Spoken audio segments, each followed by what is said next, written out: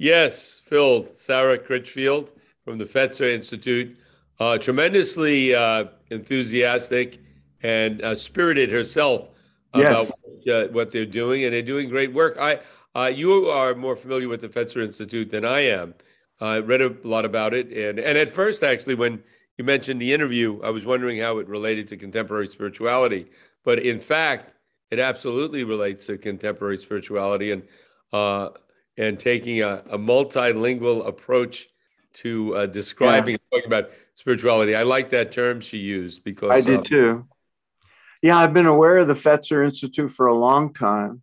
mhm. I remember, hearing about some of the projects they funded, uh, for research purposes and developmental purposes over the years. And, the Krista Tippett's uh, a radio program that she's been having that's been on public radio for many years, is funded partially by the Fetzer and many other programs. And then I was part of a program. I was invited, the what used to be a magazine, the online spirituality and practice website, which is quite an enterprise in itself. They had a project co-sponsored with the Fetzer, and I was there on the campus for a few days as part of that, and I was very impressed with the people and the setting and what they This is a do. campus in Kalamazoo, Michigan. Right? Yeah, in They the have woods. retreats there, don't they? Have retreats people can actually go and. But I think they're mostly, yeah, I don't know if they have just spiritual retreats. I know they probably have them for the people who work at Fetzer, Right. but they have retreats, sort of working retreats, sort of retreat slash conferences, I know. And it's a great setting, and they do very good work. And one of the things that stood out was in their description. When I said I contacted them because they had a study that we discussed at the end of the interview with Sarah about contemporary spirituality that I thought was very revealing about how people understand spirituality and what it means, how they understand what's spirituality to be, and uh, I would encourage people who are interested to go and look at that Right. results of that study. But when I contacted them and said we'd like to speak to a representative, they suggested Sarah. I was surprised that she's only been there a short time, relatively, a couple of years, but her mandate is apparently, this public outreach kind of thing, and as she put it, movement building. So I Right. could Right. see why they suggested her. It's fascinating. Yeah. So she I think it would be perfect for the job. She obviously it has moved her spiritually. I mean, she's very enthused about it and very articulate in explaining it, and it sort of definitely inspired my interest to find out more about it. And some of the programs, like, well, after the interview, to our listeners, we spoke to her a bit about different people she'd recommend for Spirit Matters talk to come on, and all extremely interesting. And also, that program they're running in Brooklyn in the 10 schools. I'm wondering how Yeah. they get into the schools, right? And asking the questions, how they train the teacher, what the curriculum actually is. I would have loved something like that when I was in high school, as opposed to like trigonometry or something. But but we would have remembered a lot more from it than I did from trig and some other subjects. But those are Yeah. the kinds of things that I think kids really are hungry for, and and often are difficult to get into schools because there's always some group that's opposed to. It's funny. You can talk about war. You can talk about anything you want to talk about in school. But when it comes to spirituality, it's like you can talk about it, but only if it's done in the way that I see spirituality, in the way I see religion, and it's really limited. I don't even think you can teach contemporary religion in. Comparative religions in high school, unless Yeah, they're public schools. depending on the school district, but I think I don't know any public schools that teach comparative religions, and not until you get to college because there'd always be somebody complaining about it. So Yeah. interesting. But obviously, the Fetzer Institute is doing some really fabulous work. They are apparently extremely well funded. Tell us about the connection with the Detroit Tigers.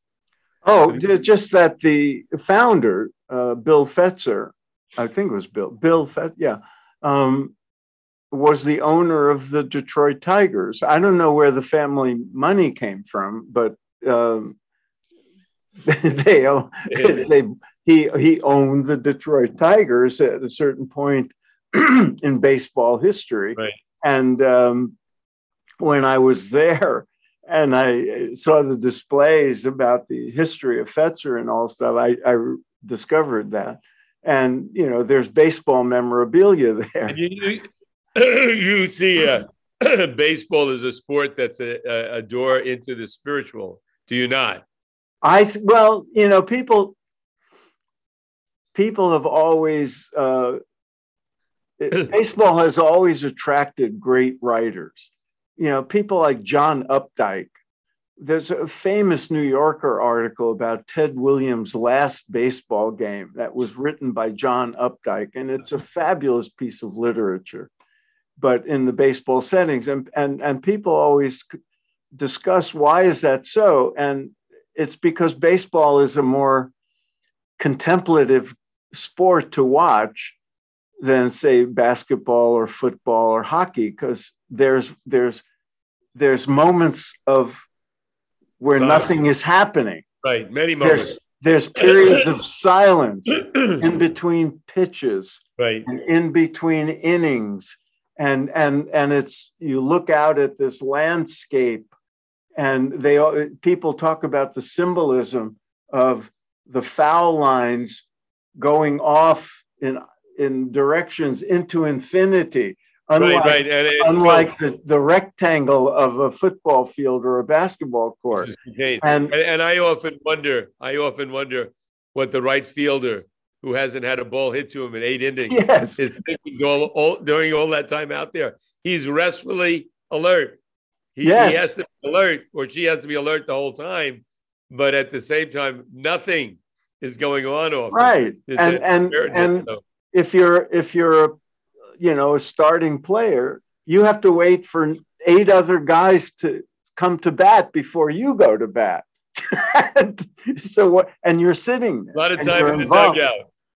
But if you're a fan, there's times when you're just sitting and, you know, it's very contemplative. The other thing people talk about with baseball is that, unlike the other sports, it's not timed.